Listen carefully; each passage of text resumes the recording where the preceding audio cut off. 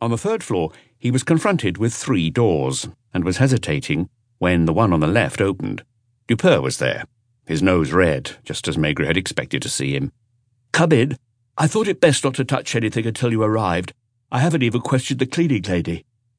Crossing the entrance hall, where there was only a coat stand and 2 chairs, they entered a living room where the lights were on. "The cleaning lady was immediately surprised when she saw the light." In the corner of a yellow sofa, a brown-haired young woman lay slumped in a curious position, with a large dark red stain on her dressing gown. "She was shot in the head. The shot seems to have been fired from behind, and very close. As you see, she didn't fall." She had simply collapsed onto her right-hand side, and her head was dangling, her hair almost touching the carpet. "Where's the cleaning lady?" "In the kitchen. She asked me if she could make herself a cup of coffee. She says she got here at 8 o'clock, as she does every morning.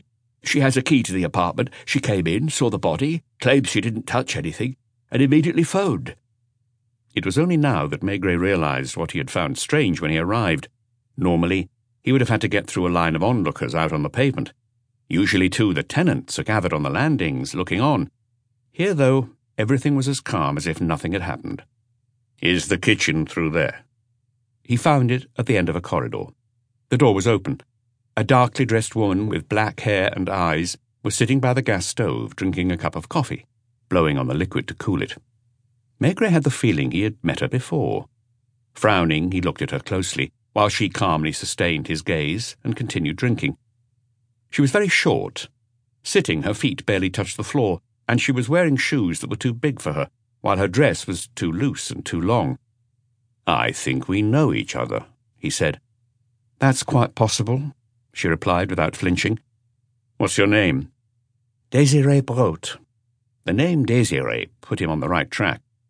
"Were you ever arrested for shoplifting in department stores?" "Among other things." "What else?" "I've been arrested so many times." Her face expressed no fear. In fact, it expressed nothing. She looked at him, answered his questions, but as for what she was thinking, that was impossible to guess. "Have you done time?" "You'll find all that in my record." "Prostitution?" "What of it?" A long time ago, evidently. Now she must be about 50 or 60. She was emaciated. Her hair wasn't white or even greying, but it had become sparse, and you could see the skull through it.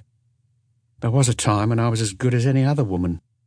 "How long have you been working in this apartment?" "Next month will make it a year. I started in December, not long before Christmas." "Are you here all day?" "Just from 8 to 12.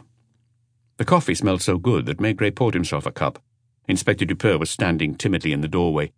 "Would you like some, Dupin?" "No, thanks. I had breakfast less than an hour ago." Désiré Brot stood up to pour herself another cup, too. Her dress hung loosely from her body. She probably weighed no more than a 14-year-old. "Do you work in other places?" 3 or 4. It varies from week to week." "Do you live alone?" "With my husband." "Has he been in prison, too?" "Never. He just drinks." "Doesn't he work?" "He hasn't worked a single day in 15 years, not even to hammer a nail in the wall." She said this without bitterness, in a steady voice in which it was hard to detect any irony. "What happened this morning?" She made a movement of her head to indicate Dupin. "Didn't he tell you?" "All right, then." "I got here at 8 o'clock. "Where do you live?"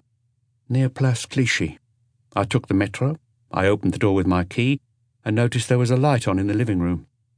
"Was the living room door open?" "No." "Was your employer usually still in bed when you arrived in the morning?" "She didn't get up until around 10. Sometimes later." "What did she do?" "Nothing." "Carry on." "I opened the living room door and saw her." "Did you touch her?" "I didn't need to touch her to know she was dead. Have you ever seen anyone walking around with half their face shot off?" "What did you do then?" "I called the police station." "You didn't alert the neighbours or the concierge?" She shrugged. "Why should I have done that?"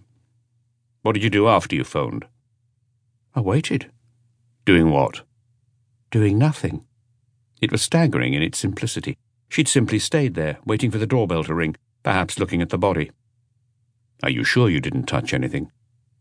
"Quite sure." "Did you find a gun?" "I didn't find anything." Dupin intervened. "We looked everywhere for the weapon, but there was no sign of it." "Did Louise Fion